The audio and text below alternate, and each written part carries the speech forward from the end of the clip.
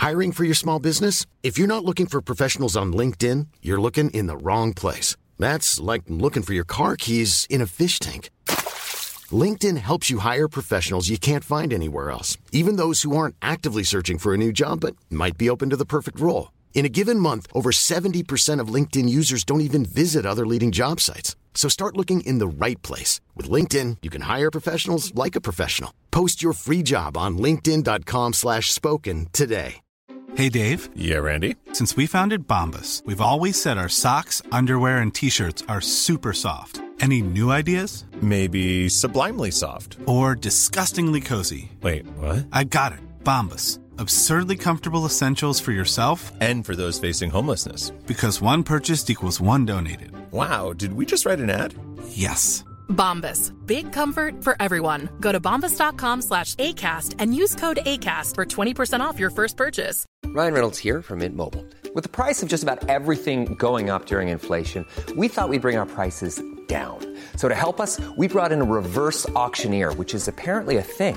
Mint Mobile Unlimited Premium Wireless. How to get 30, 30, bit to get 30, bit to get 20, 20, 20, bit to get 20, 20, bit to get 15, 15, 15, 15, just $15 a month? Sold! Give it a try at mintmobile.com/switch.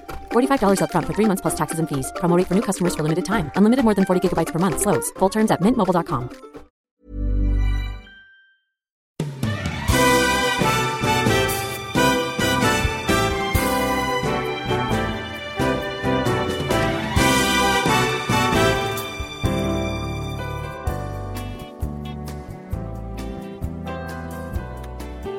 Well, we are here. We've made it to another week. Welcome back to your National League podcast with us, Luke Sports Media. I'm Grant, as you'll probably know, the only Scottish guy that you'll probably listen to on a weekly basis if you listen to any sort of National League podcast. This week, I am joined by Aaron. Say hi, hello. Aaron. Great to be back again. I know, it's good to have you back, mate. It's good to have you back. We have Luke back again, our National League cheers for having me on. And this week, we have a new face. We have a new face joining us. Is this a guest appearance? Maybe the first guest appearance of many. From the Absolute. Am I right? You see her saying this? Yeah. You should correct me if I'm wrong. Absolute podcast, absolutely lower league. We have Shar. Hello. Hello. How is everyone? Good. I'm good. Yeah, good. I'm buzzing to have you here. I know. You could have picked a better week, though, guys. I mean, we lost. Come on.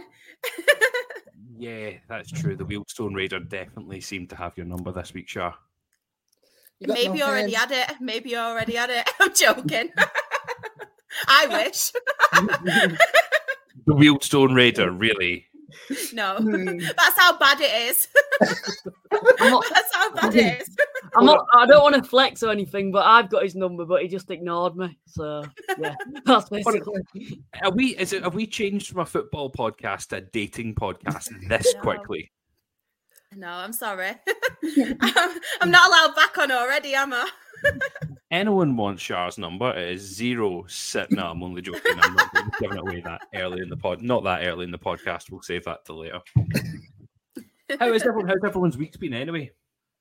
Decent. Busy. Potentially, I'm gonna plug myself here. I've been preparing today for probably the biggest night of my career so far. On Thursday coming, it is the FCA's the Football Content Awards, and I am up for 2 nominations. So yeah, I went and got a suit today. I've never really worn a suit in my life, so yeah, it's been a busy day, but I'm very excited. Tell us a little bit about what you're nominated for.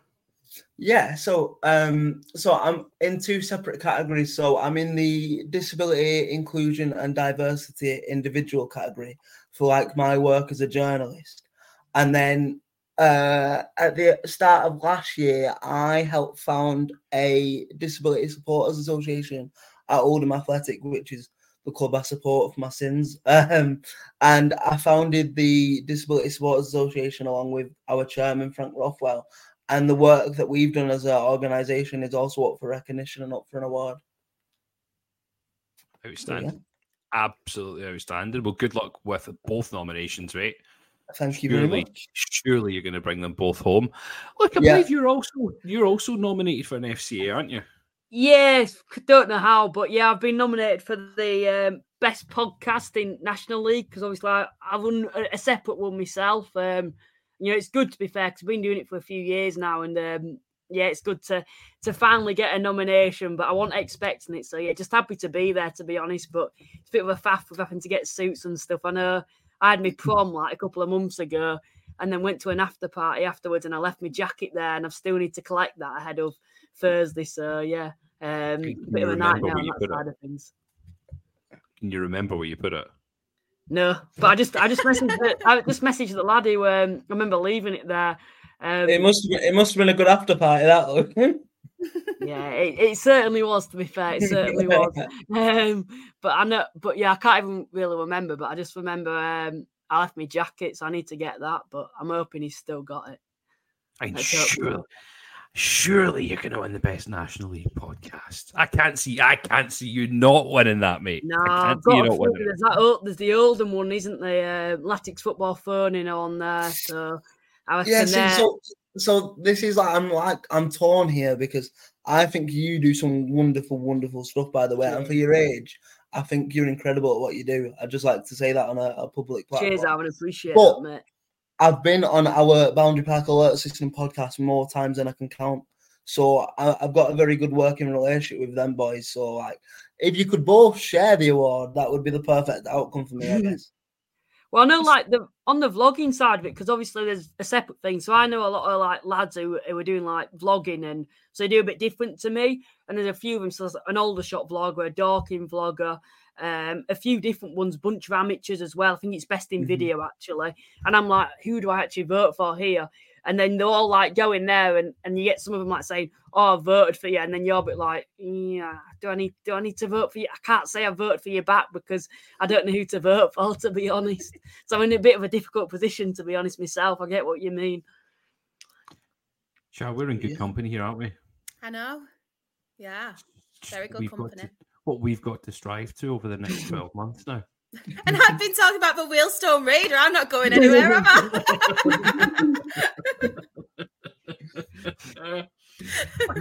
Never mind. I tell you what a week we've had in the National League. We're back to having a full card of games. We've not had one game and a load of FA Cup games. We've had a full card. We've had a sacking. We've had a goalkeeper recall on loan. We've had a top of the table clash. There's just been so much happening. Where should we start? I don't know. The most eye-catching result to me is probably just because I spoke about maybe it not being able to translate to Rob Elliott at Gateshead when Mike Williamson left. I said, I don't know whether he'll be able to get, the same style of play that Williamson did. And it wasn't kind of translating in the results in the first couple of weeks for Elliott. But this weekend, something must have clicked because they've gone absolutely crazy and beat Dorking 6-0. So, yeah, maybe we should start there because that definitely seems like the most entertaining game. We spoke about Dorking. I think the last 3 weeks we spoke about Dorking, haven't we, in quite a bit of detail. They won the last one that we seen that we covered. They won from the very first podcast that we done. They beat Aldershot 2-1, and then they went on to have two heavy defeats on the bounce. They lost 3-1 to Dagenham. Now they've lost 6-0 to Gateshead. Yeah, is this Gateshead doing something right, and the reins being passed on, or is this just Dorking being really, really frail? Well, from my point of view, I feel like with Dorking, they're always kind of susceptible to these results. Like I remember back to last year, for instance, we went to their place and beat them 5-1 when we were in some of the worst form of the season, and we beat them 5-1. And I think, because correct me if I'm wrong, a Dorking one is still one of the few semi-professional outlets in this division. They've gone to a hybrid. So right, okay. So, and I always say, look, I love Mark White as a chairman. I think he's so open and transparent. But because he's the manager and the chairman, and because he built it from the floor upwards, I feel like there's no real, not, I don't know whether pressure's the right word, but you know what I mean. They're kind of just happy to be where they are and like taking it in with the YouTube channel and stuff. So I don't really know. Every time I see Dorking, I expect something different every week, and it seems they can't get consistency at the minute, but it definitely seems like all the games are entertaining. I think for me, when I look at Dorking, I think Gateshead deserve more credit than Dorking just being, poor, because the way Dorking play, they're a proper open side. One week they could give anyone a game in this league, as we'll be all aware. Grant, you'll be aware of when they went to Hartlepool. They gave you a proper game. Another week, you can be thinking, how on earth are they in this division? It's just the way they play. They're very open. They won't go 1-0 down and go into a game thinking, right, we're going to sit back now that we're up with 3-0 down. They'll think, no, we're going to get back in the game, which is a good mentality to have. But obviously, some weeks it's going to turn out where you're going to get absolutely battered. But I think from Gateshead's perspective, you look at it and there's been a lot of talk and news at the moment about Rob Elliott not being up to the job and Williamson leaving. But for me personally, and this is just my opinion, I genuinely don't think Gateshead have too much to panic about, to be honest, at the moment, because I look at the statistics and I know there's a lot about stats and they don't mean anything. It's more the result. But if you look at the Rochdale game, Rochdale are a side who keep a lot of the ball, 70% of the possession Gateshead had. The following week when they lost to Fylde and got battered, which I think was just a bad day at the office, they still kept more of the ball. And then you also look at the game recently against Dorking, they dominate the football again, and that's the same style of play that Williamson is doing. So they're not changing the style. And for me, I personally feel that Elliott's the right man, and I think it's a good opportunity for him to get into full-time management. I don't know what your guys' thoughts are on that. I think it could be, and this is a very, very tongue-in-cheek, but it's a little bit to me like the sort of Arteta Pep sort of situation, but the National League version of it, isn't it? Because you spent so long under a manager playing such attractive football, being his second in command. It's going to rub off on you and your style eventually, isn't it? And I think that's what we're now seeing with Elliott. So yeah, I wasn't convinced in the first couple of weeks, but the last few games, I definitely think he's got to be in the conversation for sure. Shah, what did you think? Like when Gateshead played Rochdale, because obviously he'd actually just left. What did you think for Gateshead? I'm going to put it out there right now, and I kind of saw and heard a lot of things about Gateshead, but I thought I don't really want to this. I know a fan is called Luke, and obviously I know him quite well. He's a Gateshead fan, and he was like, we play this kind of football and we dominate, we play some good attacking football. And I thought, right, I'll see it for myself when they obviously come to the Crown Oil Arena. And I will put it there right now. Out of all the games I've been to this season, they were by far the best footballing side I've seen. They were very, very surprising. They play a lot of good attacking play. Like you said, they're a very good possession team. We're a very good possession style team, and they dominated it from us. Don't get me wrong, it was our fault. We obviously let them into the game. We were flying at first, and then we let them into the game. Typical old Rochdale. But honestly, they were absolutely brilliant, and they've got a lot of good attacking players as well. They're scoring a lot of goals. I'll give them that. Just one player that sticks out in my mind at the minute is Regan Booty, and the reason why that name sticks out for me is I'm a little bit salty. So we were in for him in the summer, and it looked like he was going to come to Latics. Like there was journalists reporting on it and everything. And anyway, he decided to go to Gateshead, and I just think he kind of pieces them all together. You know what I mean? He's a very, very technical footballer, and like he's very nice on the ball, and I think it's just one of a lot of like ball carriers and a lot of really clever ball playing footballers that Gateshead have got. Yeah.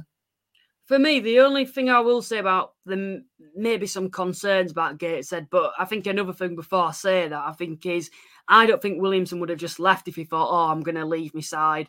you know, in a difficult situation. I think they must have put foundations down for when he did leave, although it was quite sudden. But the only concern I might have is when it comes to the January transfer window, is Williamson going to be going back to Gateshead to uproot, you know, the squad? Because, you know, he's built that squad. It's his players that he was still at Gateshead. Is he going to try take them to MK with him? And that might be the only concern I might have with Gateshead. Very similar situation to what you've seen when Pete Wild left Halifax, isn't it? Yeah, and exactly. His core of his squad up to Barrow, and he's had a really successful time with Barrow bringing that core up, and it's almost like a mirror of him going up. Yeah. And stepping up in the division. But yeah, phenomenal result for Gateshead, and hopefully that doesn't happen, because I'd like to see them finish in and around the playoffs. As you said, they're a great footballing side. One of the better teams, I think, in this division. If you were a neutral to say, if I was to say to a neutral, right, TNT 5:30 kickoff on a Saturday, Gateshead, give it a watch, and I think a lot of people would be surprised about the quality of football that they'd see from them. I was as well. I underestimated them. Don't get me wrong. I'd seen a lot of stuff on Twitter and like from other fans as well saying, oh, they play some good stuff. But I really did underestimate them because it was typical, oh, it's Gateshead kind of thing. But they really did surprise me, and they've got a lot of good young talent as well. Do you know, it's funny, I'm gonna touch on this. When we both came down last season, Shah, I said to you, this division's horrible. It's one of the hardest divisions to play in. You'll go down, you go, do you know what? We'll bounce straight back up from this. You look at the teams that you're up against, you're like, we're Hartlepool, we're Rochdale.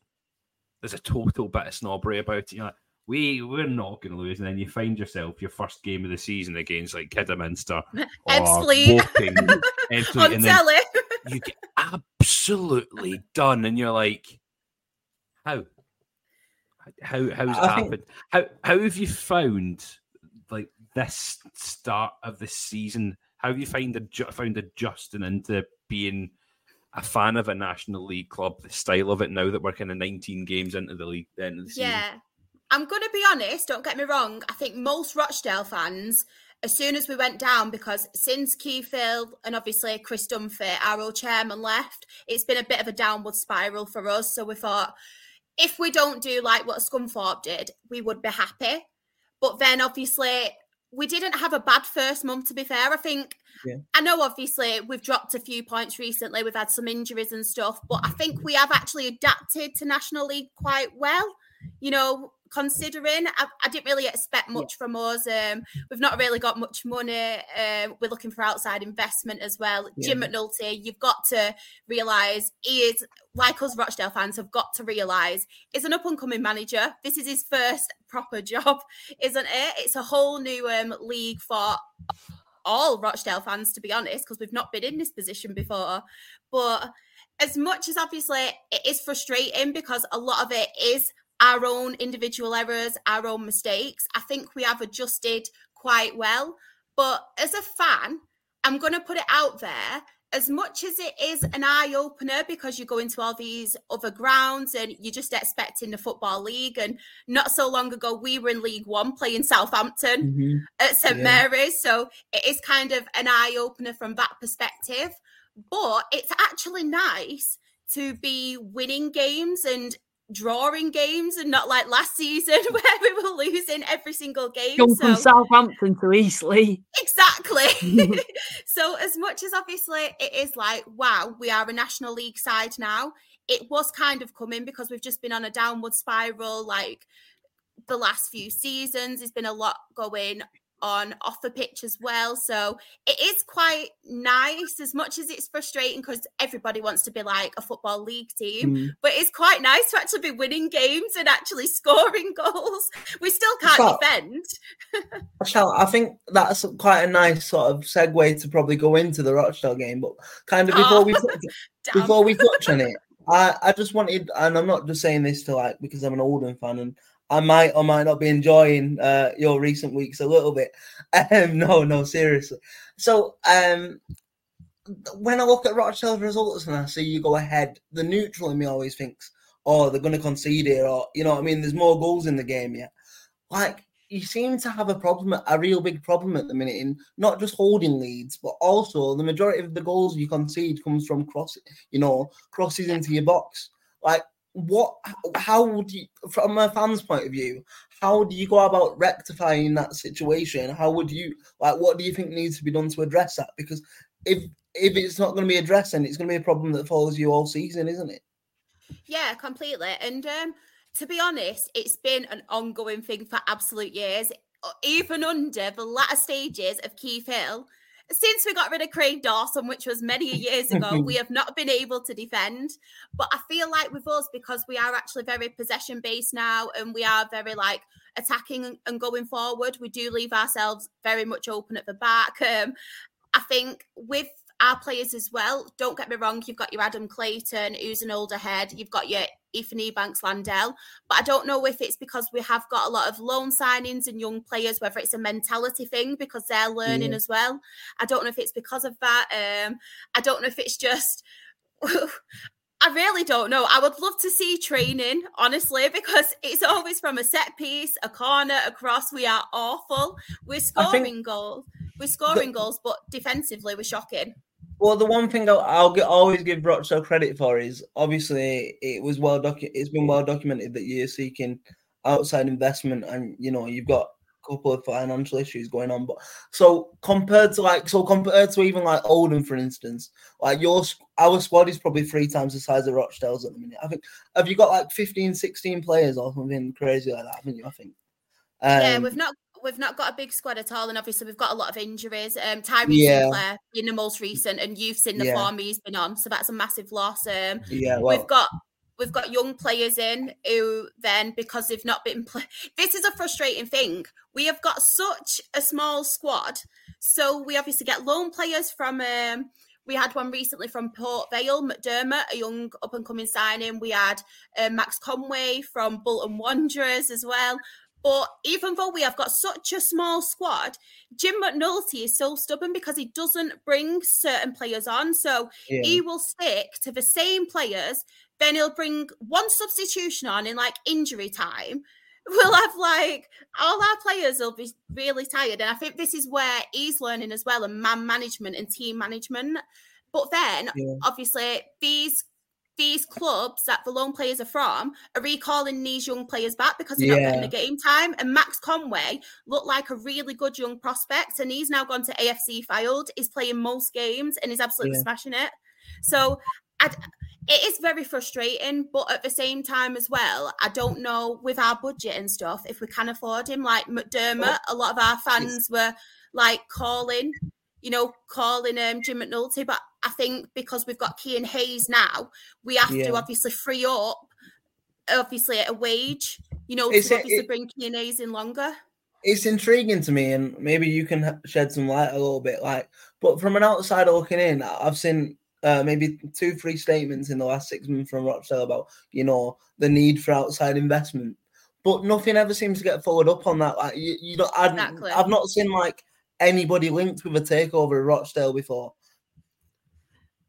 I think just what I'd say. To me, as a Rochdale fan, or if I was a Rochdale fan, that is that not?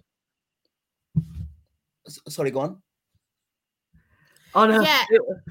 Sorry. It keeps stopping for me, so I don't know.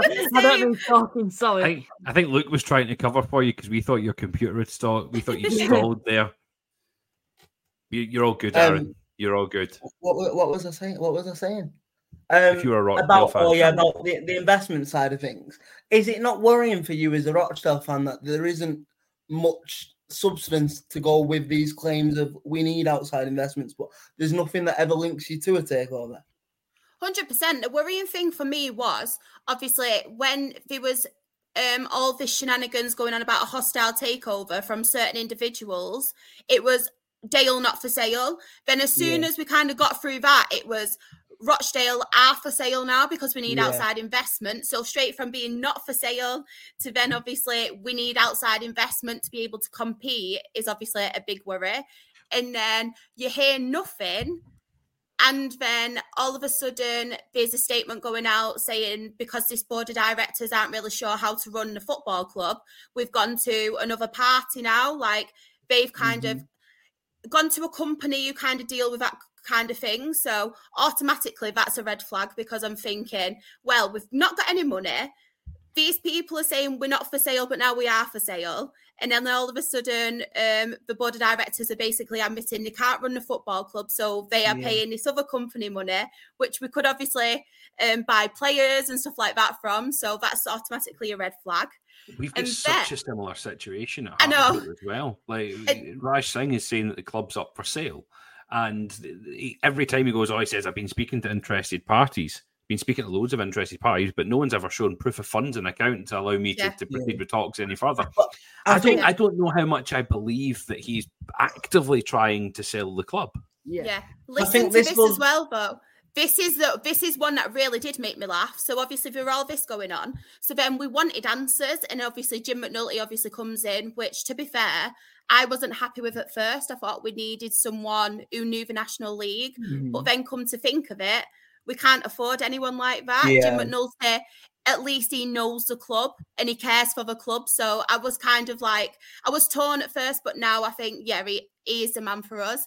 And then at the fans forum, our chairman comes out and says, Tom Brady was interested in Rochdale, but went to Birmingham.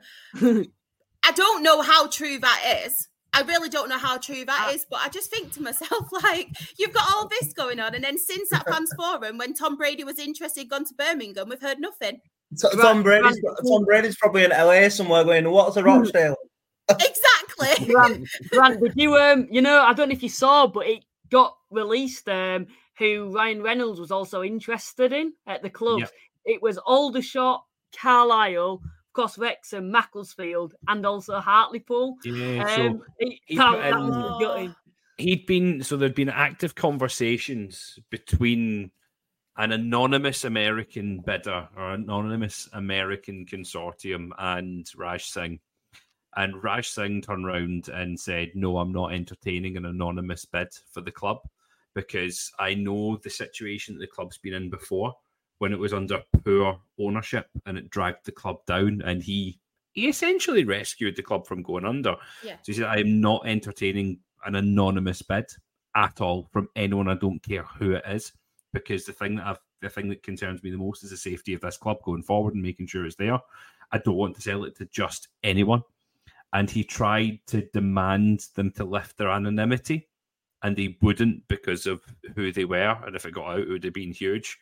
And then, so he told them, no dice, sorry, on you go. That must be gutting, because I know that's at Halifax, I think all of us, apart from probably Aaron, are in a position where we probably want a new owner. Not really because we're under any threat of going out of business as Halifax, but it's kind of like we've got to a point now and we don't have the funds to really be, going for promotion with the players without overachieving, if that makes sense. But I think what struggles is the fact that, you look at Rochdale and there's so many big clubs around, and that's not even including like Man United and Man City. There's also so many other great Manchester clubs around there. Yeah. Halifax are the same. We've got Huddersfield, Bradford, Leeds around us. So you're not really going to get anyone interested in buying the club, especially from our perspective when we don't own our own stadium. But just one point that I wanted to get in on Rochdale and when they came down. The thing that surprised me about them was, I think a lot of people probably thought they've never been in this division before. They could be another Oldham, or worse, it could be another Scunthorpe. But I thought they actually did really have actually invested pretty well with the play. They brought in players proven at this level, like Sinclair. Yeah. They kept hold of Rodney, Cairo Mitchell, and that's really what surprised me. And it's kind of showing at the moment, because I think, to be fair, if I was a Rochdale fan, I'd be taking ninth after just being relegated from the 100%, football league. 100%. Yeah. I think. Sorry, go on, Aaron. I know we've got to move on to other games at the minute, but I think maybe for another podcast, or we can touch on it for 5 minutes here. This brings a really interesting wider debate in football again on the quantity and what's involved in a fit and proper test, and how you get people to like Grant was saying about people never coming to prove the funds.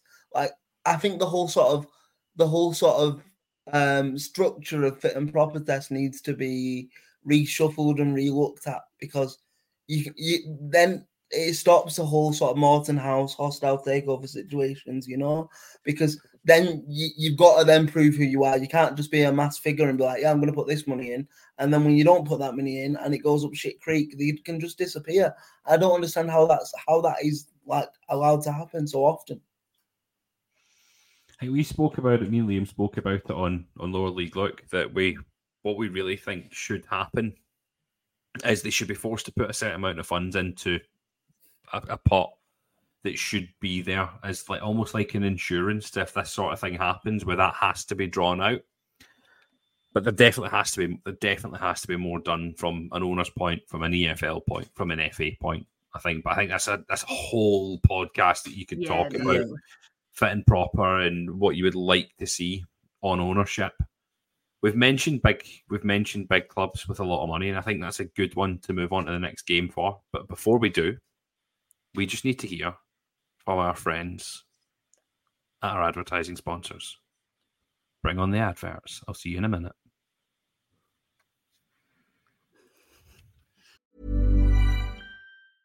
Hiring for your small business? If you're not looking for professionals on LinkedIn, you're looking in the wrong place. That's like looking for your car keys in a fish tank. LinkedIn helps you hire professionals you can't find anywhere else, even those who aren't actively searching for a new job but might be open to the perfect role. In a given month, over 70% of LinkedIn users don't even visit other leading job sites. So start looking in the right place. With LinkedIn, you can hire professionals like a professional. Post your free job on linkedin.com/spoken today. Since 2013, Bombas has donated over 100 million socks, underwear, and T-shirts to those facing homelessness. If we counted those on air, this ad would last over 1,157 days. But if we counted the time it takes to make a donation possible, it would take just a few clicks. Because every time you make a purchase, Bombas donates an item to someone who needs it. Go to bombas.com/ACAST and use code ACAST for 20% off your first purchase. That's bombas.com/ACAST, code ACAST.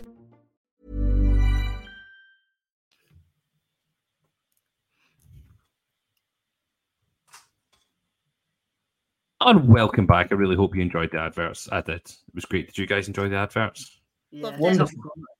Thank you for your ongoing support. We love you all. Thank you so much. Thank you for helping putting food on my child's table. We love you, advertising sponsors. Anyway, on to the more interesting things. We were talking about the clubs with money.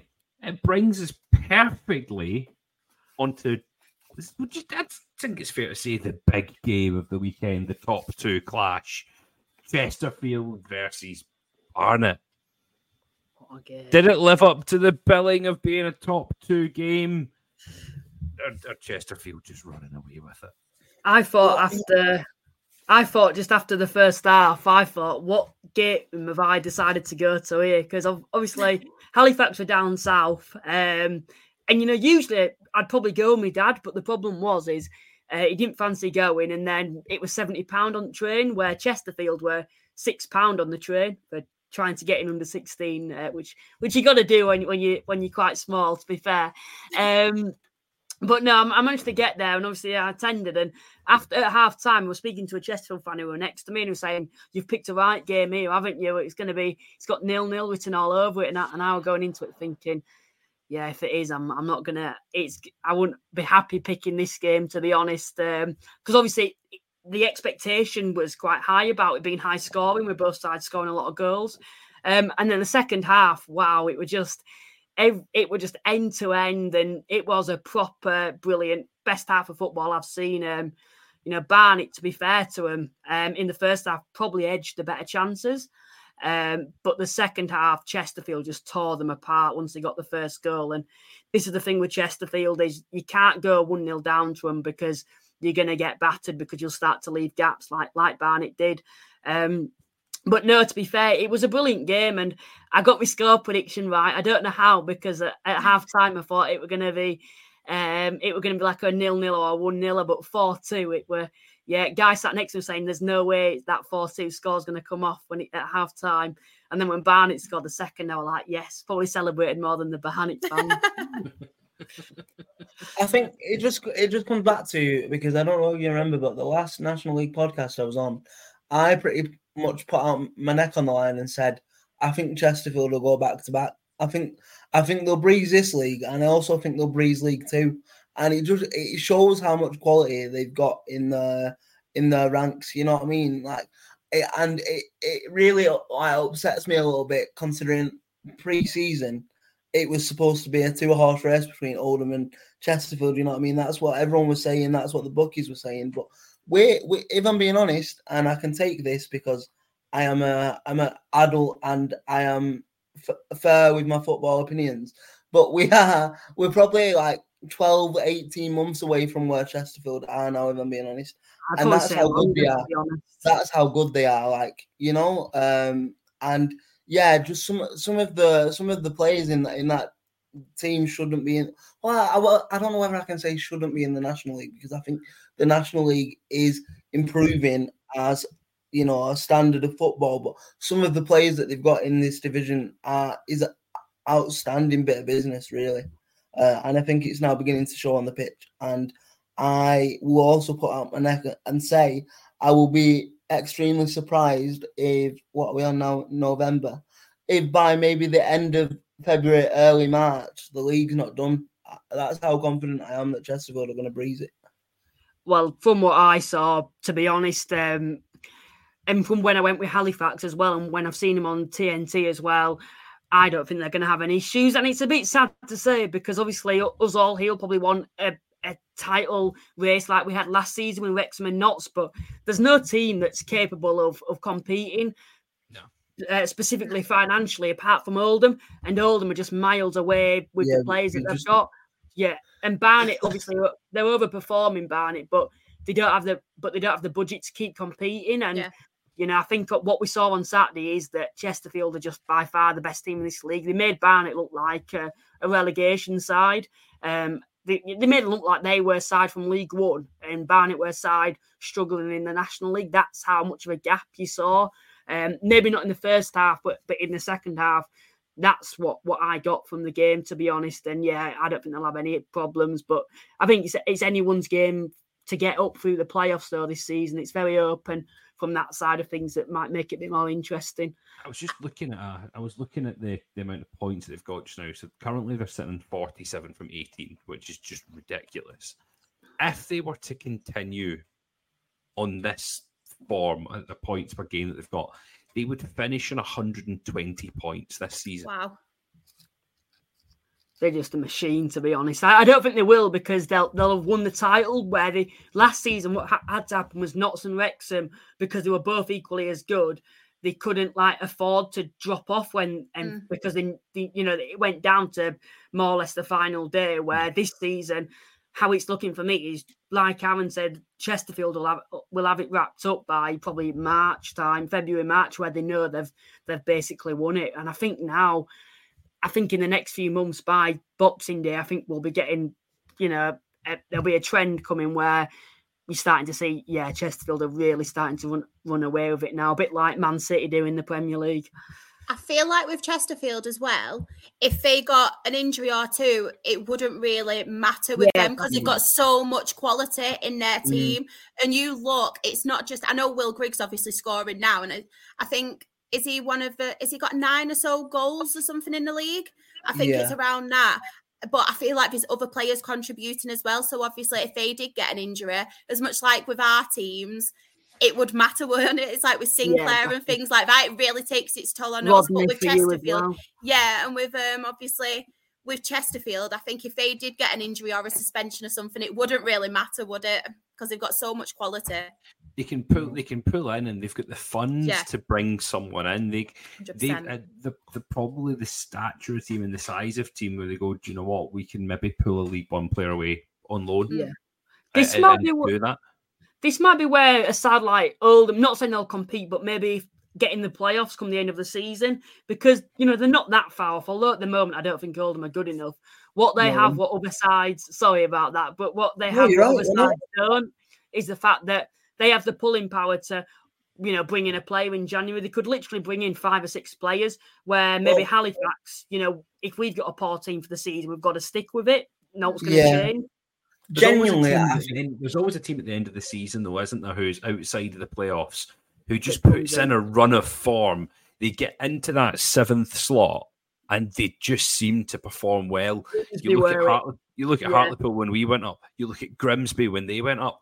They just both went on a run from being outside. They had that form and it just pushed them through the playoffs. Well, I personally feel if Hartlepool and Rochdale were fully fit, and I wouldn't have said this at the start of the season, maybe Hartlepool I would, but I genuinely think that's the side when it's fully fit, the starting 11 are both playoff candidate teams. Mm-hmm. Hartlepool, I may even go further and say top 3, maybe even a title charge if that's starting 11. But not now because of obviously the injuries that have happened. Same with Rochdale, they've had their issues with Rodney, Sinclair, the list goes on.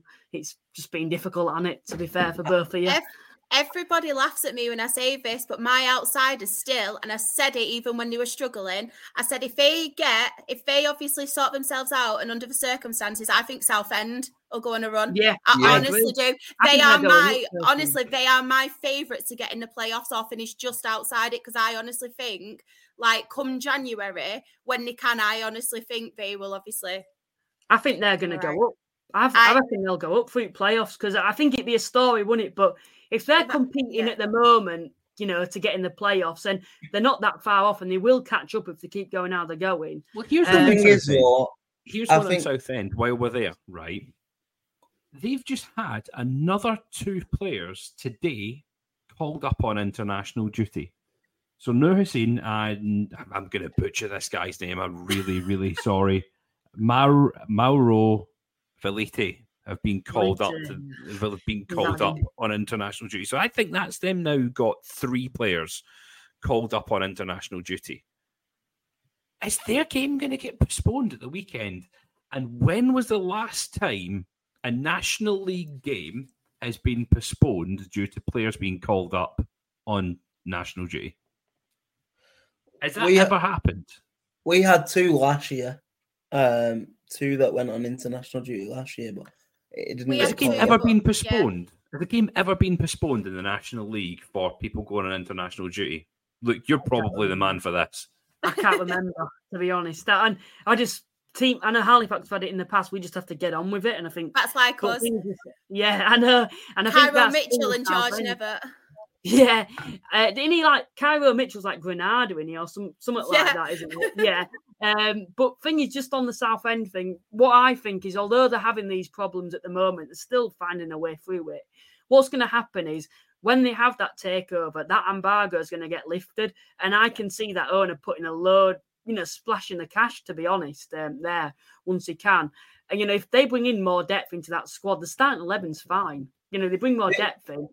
I think they could sneak in playoffs and then go up, personally. The only thing that worries me about Southend is I feel like we've been talking and waiting for this proposed potential takeover for so many weeks now. You know what I mean? When is it going to arrive? I think the longer it doesn't, November, to be fair. The longer it doesn't arrive, the more sort of clouds and question marks you have about, what is actually happening, I think. But yeah, I think they've got a brilliant side as well. And but I feel, shall I get a quick little bit about my boys out the way now, Grant, or what? If you want, let's go. Let's go and hear some get that rant going. Let's get some Mike Fondop chat going, because I know you want to do some Mike Fondop watch. Yeah, so I'll start with the game first, and I'll bring it on to Mikey afterwards. But I think what Luke was saying about Latics is completely spot on. I feel like, but my problem is we are genuinely, I think we're 2 positions away from being a playoff team. We're a right back away and we're a couple of midfielders away. I think the rest of the team is more than good enough, in my opinion. But this is a problem. So for me, David Unsworth is like the reverse of Jim McNulty.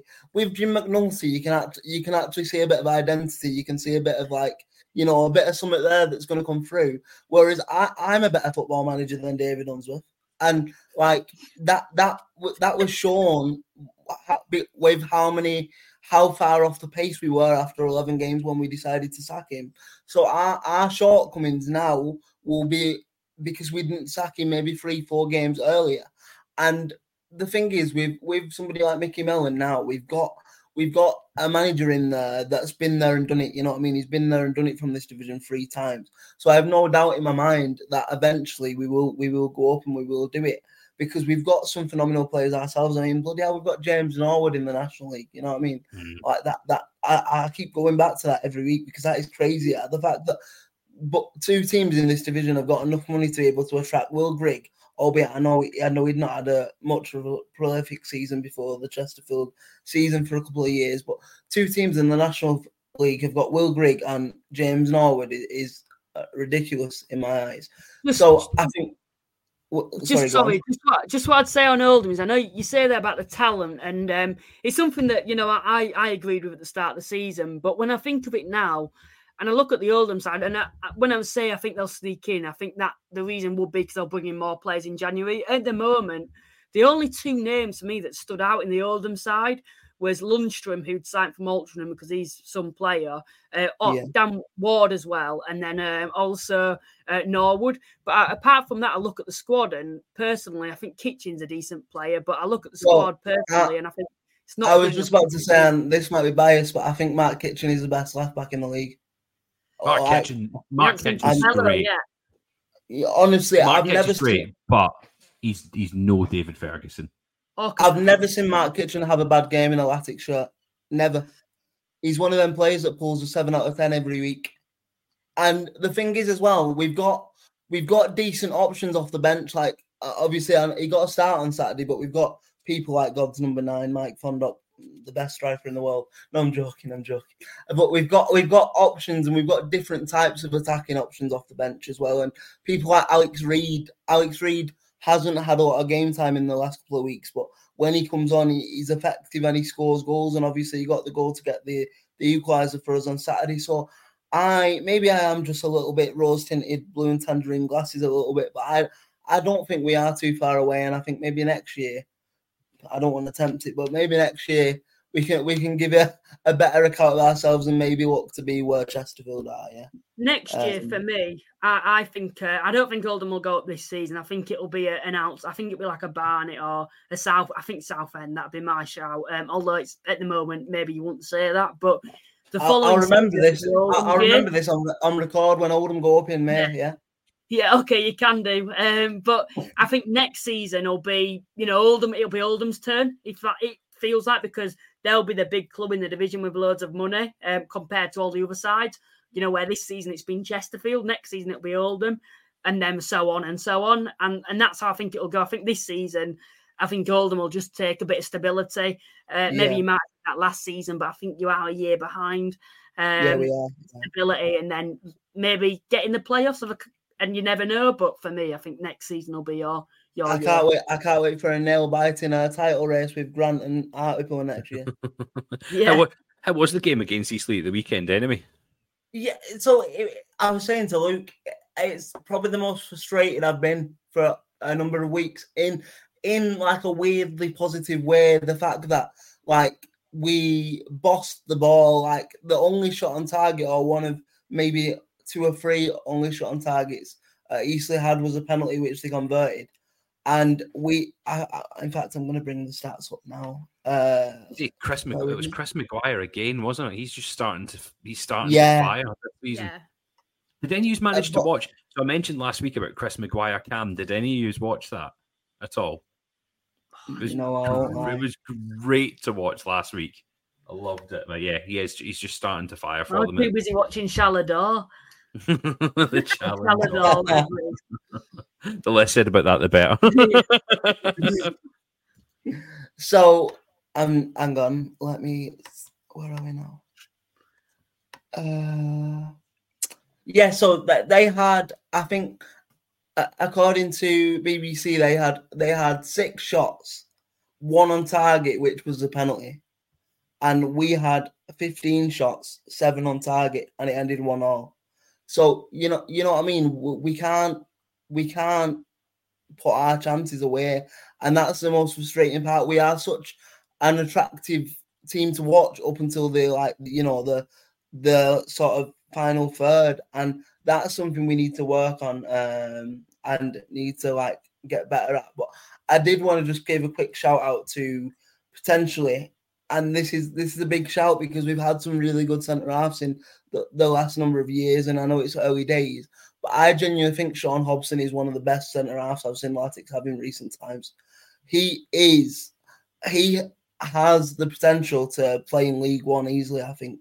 I know Southend had to let him go because of the financial problems, and obviously he's a Manchester boy, so he wanted to move home. But I can't help but think if he was still in Southend, I think they'd be even further up, like, you know, even further in the sort of playoff mix. Like, he is like a Rolls Royce of a defender. And he's another one I've not seen have a bad game. But yeah, I think the aim amongst the fan base at Latics is to try and sneak in them playoffs, and then anything can happen. But I think realistic Latics fans will probably tell you that next year is the one where we need to sort of push on and go again, you know? While on rants and stuff, do you want me to get Halifax out of the way? Yeah, I think we're all ranting just now. So you can have your rant, Luke, then I'll have mine. Yeah, fair enough. But I think obviously I wasn't there, so I don't like commenting on games. Obviously I saw the highlights when I wasn't there, so I'm not going to be overly negative, although I am tempted to be. I think what probably frustrates me, and it's a bit like what Aaron said with Oldham, a bit of a similar situation. We had more of the shots in the game. You know, we dominated the football. We were in Maidenhead's half for the majority of the game. And Maidenhead just caught us out on the break and then basically put 11 men behind the ball. And to be fair, that's how Maidenhead play. That's how they stay up every single season. They grind out results against the likes of Halifax and, you know, the sides up there at the moment in the division. You know, and it probably were a bit difficult for myself because we're used to playing on the break away from home, where Maidenhead basically said, no, you can have the ball. And then we don't really know what to do with it. But I think for me, we had all the things right apart from not putting the ball in the net. And it comes back to the frustration of we need a striker desperately.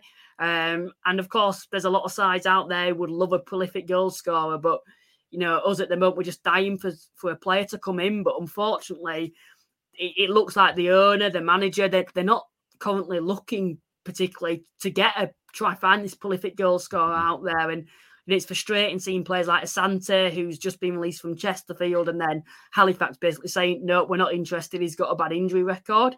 I don't see why don't we just have a gamble on him? Because at the moment, you know, we've got a striker like Cosgrave, who I'm not too keen on. I don't think he's good enough. And Harker is a decent striker, don't get me wrong. He's a good poacher, but he's not prolific. He's not going to get you 20 goals a season, which is what you need to really be competing at the top.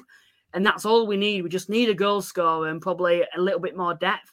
And I genuinely think we wouldn't just be competing for the playoffs, but we'd be top three and probably further than that. So, yeah, it's very frustrating, to be honest, at the moment. Do you know what? I've got the complete opposite frustration. We've got a great goal scorer in Manny Disarui. And I don't know. This season, he's not been great. He's not had a look in fairness, because Disarui has been that good.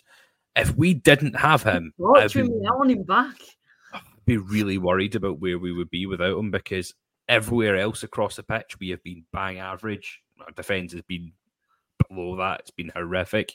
It's probably one of the worst defences I've seen us have. And it seems to be no matter who we are pulling in to play in that back three that we're playing, it's just not working for us at all. And you like you because you've got Mancini out, who's your player maker, isn't he? And then you've got your main centre half, who's a proper good centre half, out injured.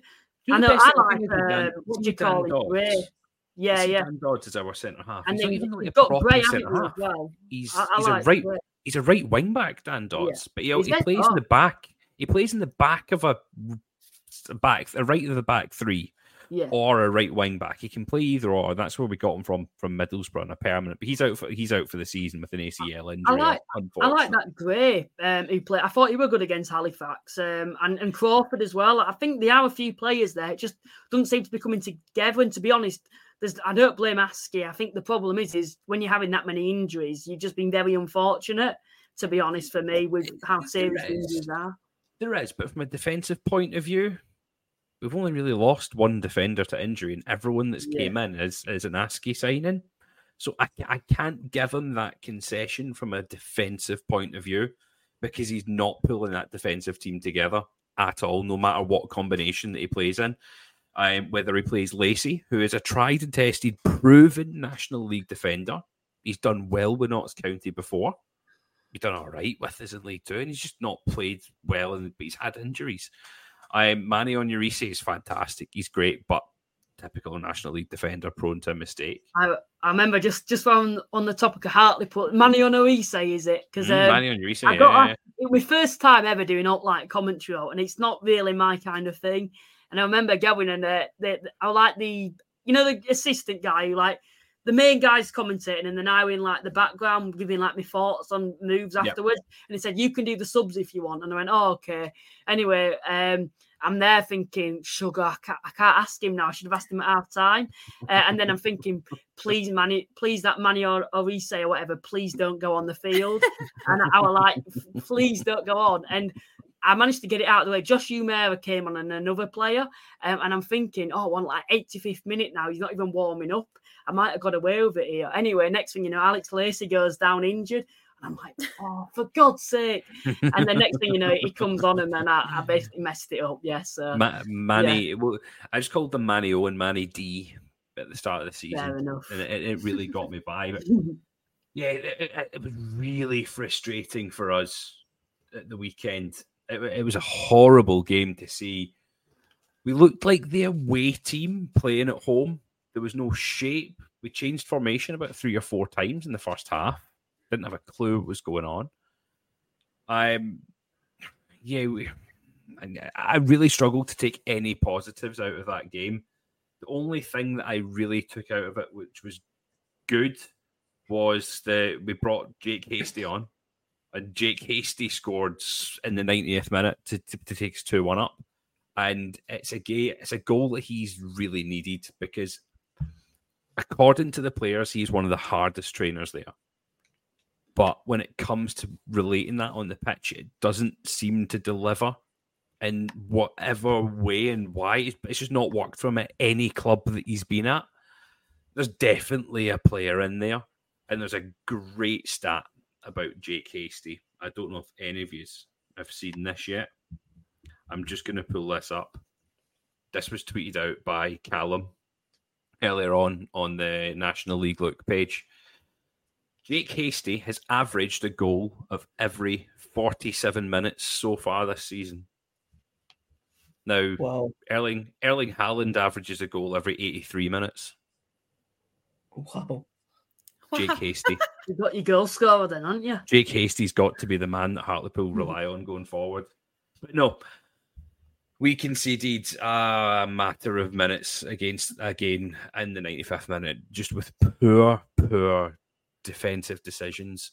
Craig Hignett was commentating on the game, and all the time he was going, I just don't know what the team's doing. He's an ex-Hartlepool manager, and he's like, I don't know what the team's doing, don't know what shape they're sitting in. He's like, I'm waiting for a moment of magic to come from a Hartlepool player. He says, but watching everyone on the pitch, I just don't know who it's going to come from. It's really difficult to watch us this season. It's really difficult to get excited about watching us this season. You know, I think you need, and we'll give you him for free back if you need him. Mark Mikey. Mark Shelton. I would take Shelts. Oh my God. He's getting so much stick from Oldham fans. I would take Shelts back. Mate, I am more mobile in the centre of the park than he is. Like, it's a joke. The thing is, I was saying to Luke as well, because I don't want to be too harsh, because he's had a good career, he's good at Salford.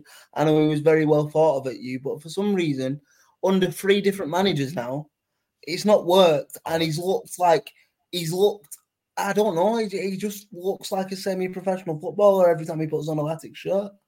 It's absolutely chucking it down outside. Ooh. I don't know if it is wherever you guys are, but he's here. I'm in Scotland. It's always chucking it down. Always chucking it down. It rains upwards there. Do you know what? You were saying managerial changes, and I mentioned this at the very start of the podcast. You can thank me for that segue. Yeah, by the way, beautiful segue. Sorry, I just interrupted dinner. I know. We cannot go and talk a National League podcast without talking the situation at Woking. Who's wanting to take it? Someone? Anyone want to take the Woking situation? I can talk a bit. Yeah, here we go. I knew. It's always coming back to you, Luke. It's right, always coming back to you. I've only just seen it, to be honest. Well, I saw it about an hour before. So I haven't really sat down and looked at proper managerial replacements. I can give a few names off the top of my head, but I don't think they'd go. I don't think he'd go there. The managers that I'm thinking of. But yeah, to be fair, I think the problem with Darryl Sarll is a victim of his own success. The standards have risen significantly at Woking because they overachieved last season. They finished fourth in the division. So then, of course, when you finish fourth in the National League, especially in a season like last season when it was proper competitive at the top, you'd be probably thinking, and the expectations risen for them to be maybe included in a title race or at least replicate what they did last season. And unfortunately, that he's struggled to replicate what happened because the problem at Woking had is they didn't lose many of the players. They kept the majority of the squad and they just added to it. So the expectation was we've got to do at least what we did last season, if not better. And unfortunately, they haven't done that. So I'd say for him, he's a victim of his own success. And you see them at the moment in mid-table. It wouldn't have been bad 2 years ago, but now it is because the expectation is for Woking to be inside those playoff spots at least.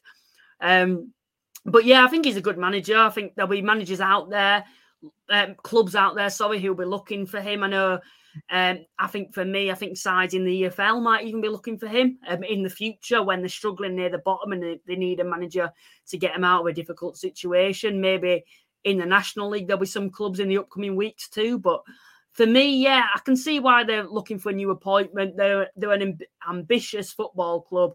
And I'm very interested to see who comes in.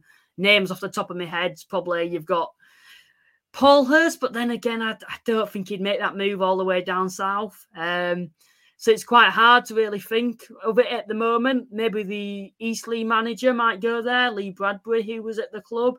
But for me, I can't see him going there either. I think they'll be getting an ambitious appointment, and I think it'll be one that none of us guys can probably think of, to be honest. I think at the moment. The thing is, though, the flip side of that a little bit for me is, and maybe I'm just a football traditionalist, I know you said, obviously expectations have risen within the fan base, and so they should, all football fans should have expectations for the football club. But also, I'm a big believer, or I was a big believer at one point, to credit in the bank. And, if he got them to fourth in the league last year, and that was seen as an overachievement, should he have not been allowed the time to buy himself a little bit more time because of that last year to turn it around? You know what I mean? Well, I kind of agree because I was a bit shocked to see him go. I know a few Woking fans were calling for his name and stuff. And to be honest, I always see it as once a manager's name has been called out, it's kind of the end of the road. There's no going Snowballs. back. Yeah, exactly. But for me, I do feel it was a little harsh, but I just think it just clearly wasn't working. So for me, I can see why, but I can also get your point, Aaron, to be honest. I think it'll depend on this new appointment. If the new appointment's a very interesting and well-known manager that clearly has his own ambitions for the football club, and I can see why they've let him go. But if they do what Eastleigh did and maybe let the assistant manager take charge for a couple of weeks and then appoint a mediocre manager well-known like Lee Bradbury from another club, for me, I just don't think it would have been worth it. But I think we'll just have to see. Good to see. It'll be interesting to see who they do decide to take a shot with. I say take a shot. They're not just going to throw a dart and hope it sticks. They're going to be doing their work to see who they want to bring in. But it's going to be interesting to see who they bring in over the coming weeks. There's a couple of spots up. I can't see, as we said earlier on, I can't see Gateshead looking much further afield from on their doorstep right now. But it's got to be done. Woking, we will see what happens.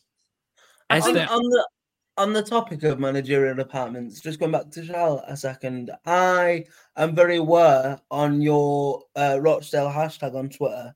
After the game on Saturday, I looked in the comments and a lot of your fans seem to be wearing thin a little bit with Jim McNulty and, calling for him to leave. Where do you stand on that? And are you in or are you out on Jim McNulty? This is what really frustrates me with our fans because, as I was saying before, be like, oh, if we go down to National League after the few years we've had, as long as we don't get relegated, I'm more than happy with it. And because we're actually adjusting to it at the minute quite well, don't get me wrong, we could do better. We've made our own individual errors.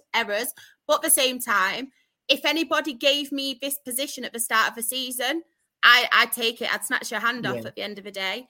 But with me, I just think to myself, who else are we going to get? Yeah. Like, really? When obviously Robbie Stockdale left, when obviously he got sacked, and we was a league club, nobody wanted the Rochdale job. Jim Bentley came in. And to be fair to Jim Bentley, he came in at probably one of the worst times because we didn't really have much money.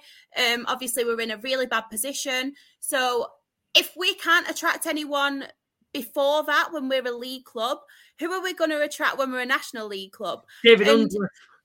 I know. No, thank you. And to be fair to Jim Bentley, not Jim Bentley now, Jim McNulty, let me get the names right. To Jim McNulty, he came in as interim manager, and then he came in again as interim manager when Bentley got sacked.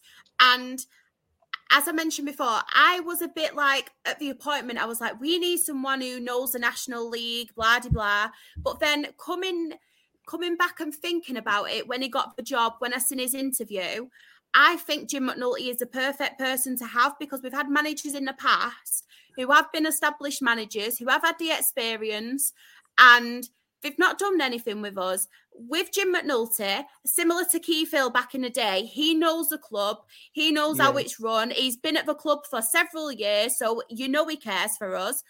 And I think the good thing is with Jim McNulty, he's actually building, and he said this as well, he's building a squad who he knows these people, he knows the good characters around the club, because in the past couple of years, we've had bad apples in around Rochdale, we've had people stirring the pot, we've had people who aren't good in the dressing room. I'm not going to name names, but we have had them kinds of people.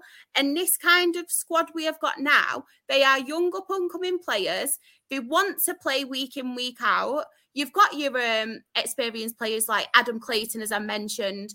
People came in for Cameron John and Ethan Ebanks-Landell, and they've turned around and said, no, we're not going anywhere. We were part of what happened at Rochdale last season. We want to put it right. We want to be at this club, which I respect, because they could have gone to league clubs, but I respect that. And I think the thing is with Jim McNulty, what people don't realise is he's not got the money that other clubs have got. People want to come, like your Harvey Gilmore's wanted to come to Rochdale, your Adam Clayton's, because they got sold from Jim McNulty what kind of place Rochdale, well, not actually the place Rochdale, but what club Rochdale is. And I know.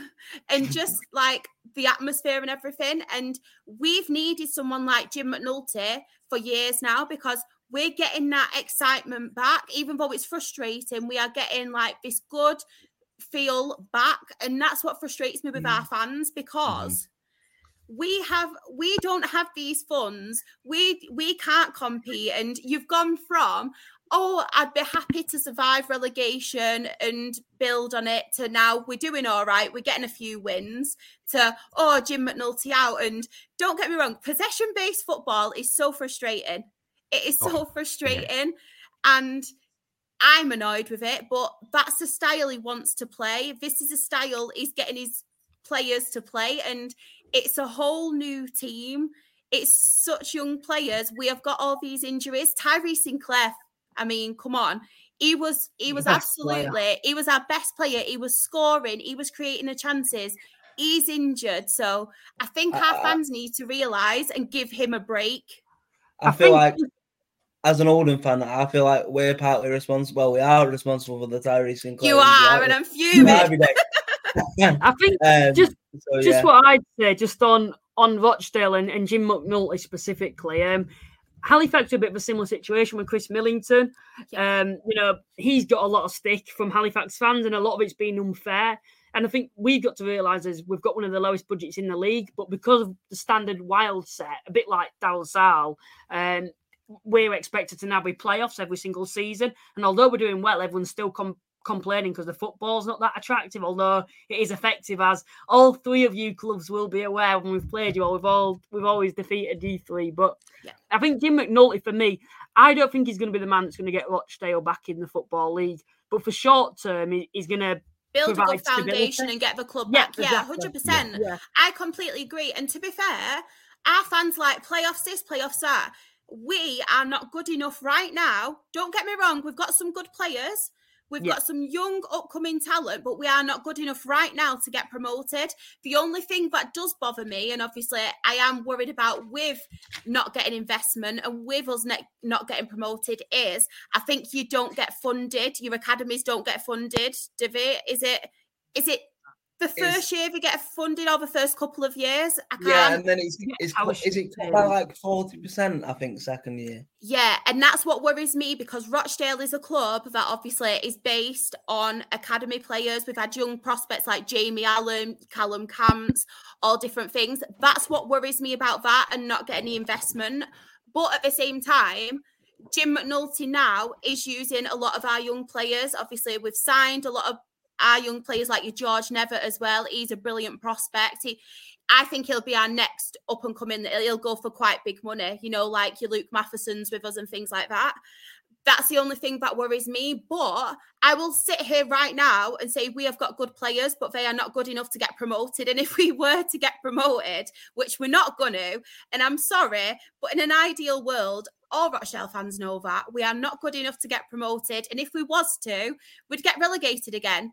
And then the worst thing might happen then. Do you know what I mean? So I think Jim McNulty is the right man for now. Yeah. Because I just think he knows the club. It can get the positivity back. It can bring good times to us. Don't get me wrong.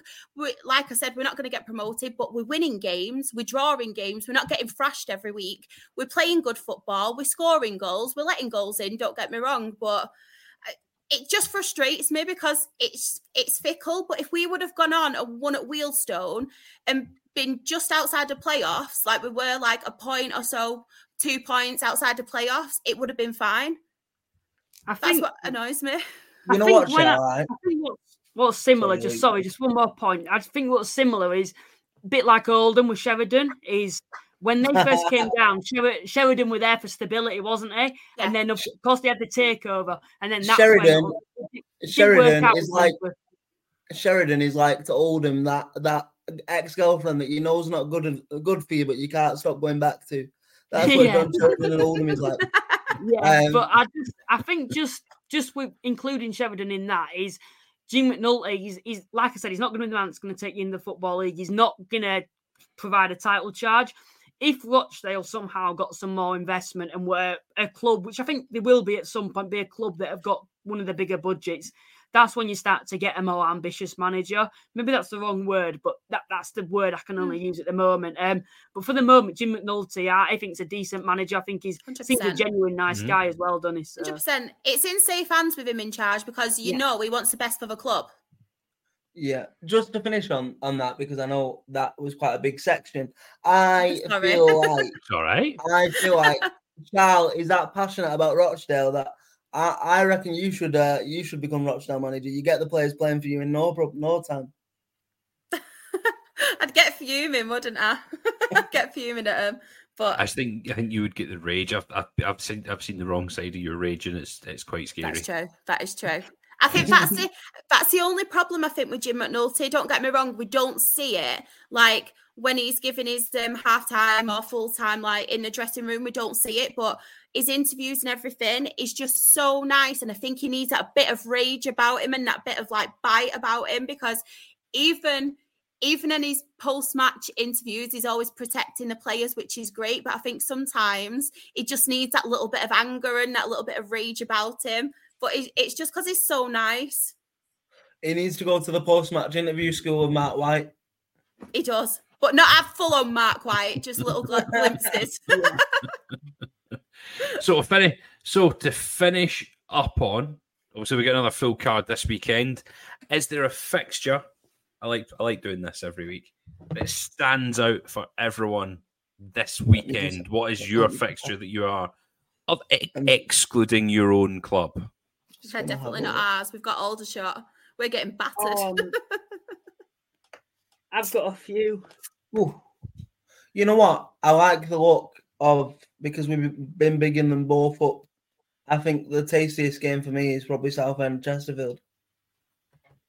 I think that is because it's a difficult place to go for any. Southend have been a lot better at home, haven't they? So I'd agree with that one. I think that's a game where if any side's going to take points off Chesterfield this season, what's predictable, I think Southend would be the game for me. That'd be mine as well. I think I would say Rochdale Aldershot's going to be a good game because it screams like a lot of goals, to be fair to me. But I think Hartlepool York, because both sides are struggling as well. Maybe you'd say one's going to maybe get a win that'll turn the season around. Maybe we struggle against big, strong strikers as well, and they've got a big, strong striker, York and Big Depot.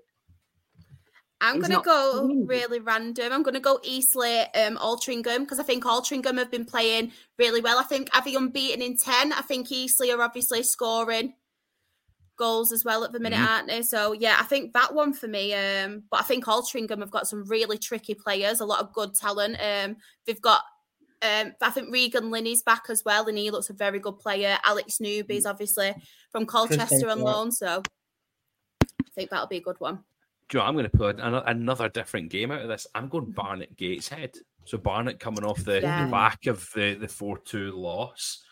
Can they have bounce back ability? They're at home. Bounce back ability, what a word.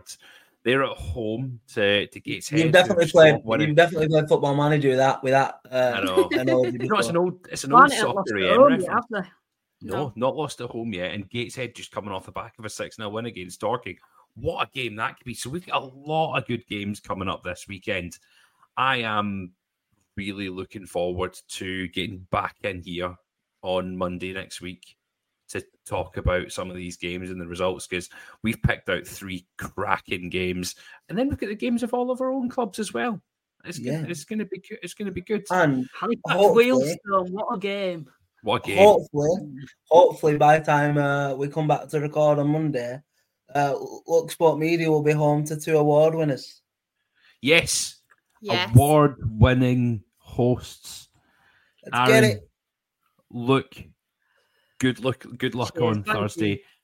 Bring it home for us all. I can't wait to see plenty. Send pictures, send videos in. I know you'll be sending voice clips in all night, Aaron.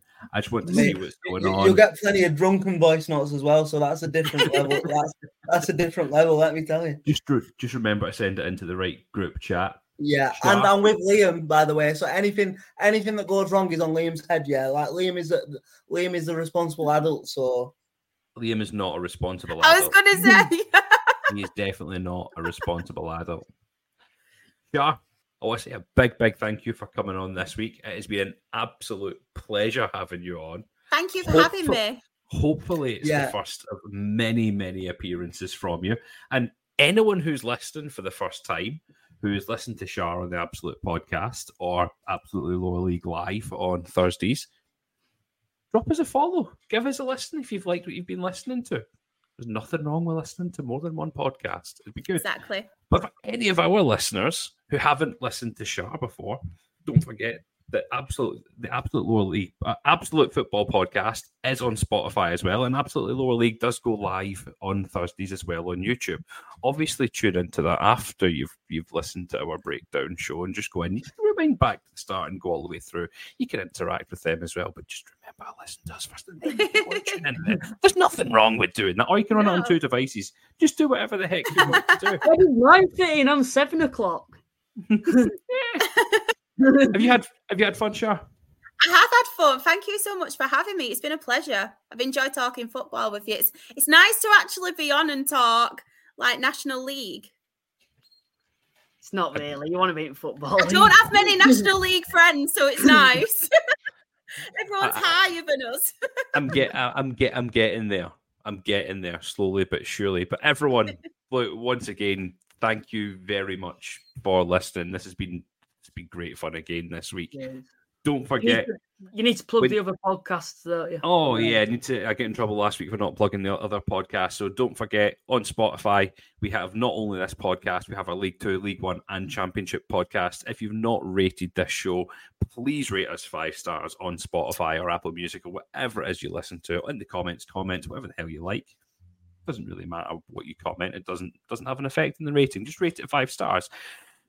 Don't forget to head over to our YouTube channel, hit subscribe and go to the little bell button. That will notify you when we go live on YouTube for any of our shows. Now, I've got a couple of really, really exciting things I am going to plug right now that we are doing over the next week or so.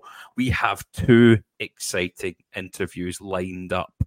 This week, we are interviewing both Pete Wild and Andy Woodman. So these are going to be coming out in the next couple of weeks. We cannot wait to get them out. 2 fantastic managers, Woodman at the top end of the National League with Bromley, and Pete Wild, who took Halifax nearly to promotion and now is doing a phenomenal job with Barrow.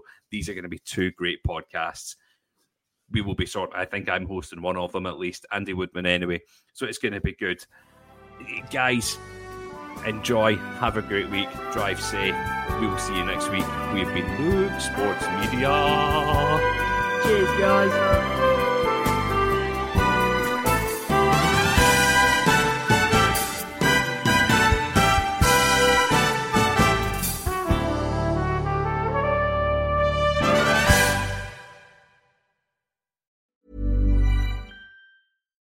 Why don't more infant formula companies use organic, grass-fed whole milk instead of skim? Why don't more infant formula companies use the latest breast milk science? Why don't more infant formula companies run their own clinical trials? Why don't more infant formula companies use more of the proteins found in breast milk? Why don't more infant formula companies have their own factories instead of outsourcing their manufacturing? We wondered the same thing. So we made ByHeart, a better formula for formula. Learn more at byheart.com. Acast powers the world's best podcasts. Here's a show that we recommend. The Real Housewives is a guilty pleasure for most, but if you're looking to not feel guilty about that pleasure, tune in to Everything Iconic with me, Danny Pellegrino, where I break down all the messy moments and behind-the-scenes antics of Bravo's popular franchise. And on Everything Iconic, I also interview celebrity guests like Kelly Ripa, Keke Palmer, Drew Barrymore, Cameron Diaz, and more about their guilty pleasures, their past work, and so much more.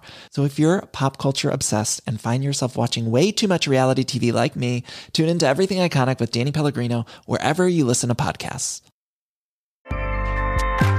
Acast helps creators launch, grow, and monetize their podcasts everywhere. Acast.com.